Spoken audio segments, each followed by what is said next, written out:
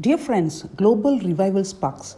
Our redemption draws near. The Bible says in Matthew 28:20, I have commanded you, and lo, I am with you always, even unto the end of the world. We must meet the present emergency with a spirit of optimism.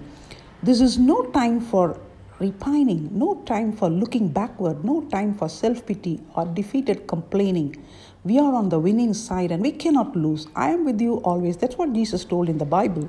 That makes ultimate defeat impossible.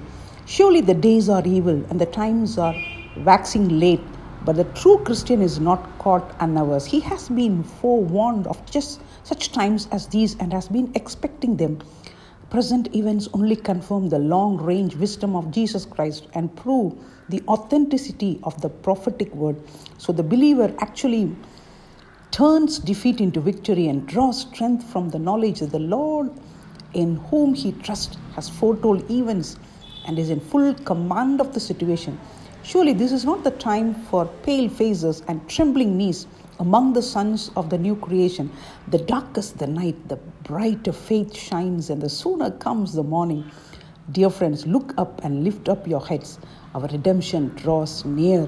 We impatiently await your coming, Lord, and we seek to be prepared for that glorious day. Even so, come, Lord Jesus. Amen. God bless you.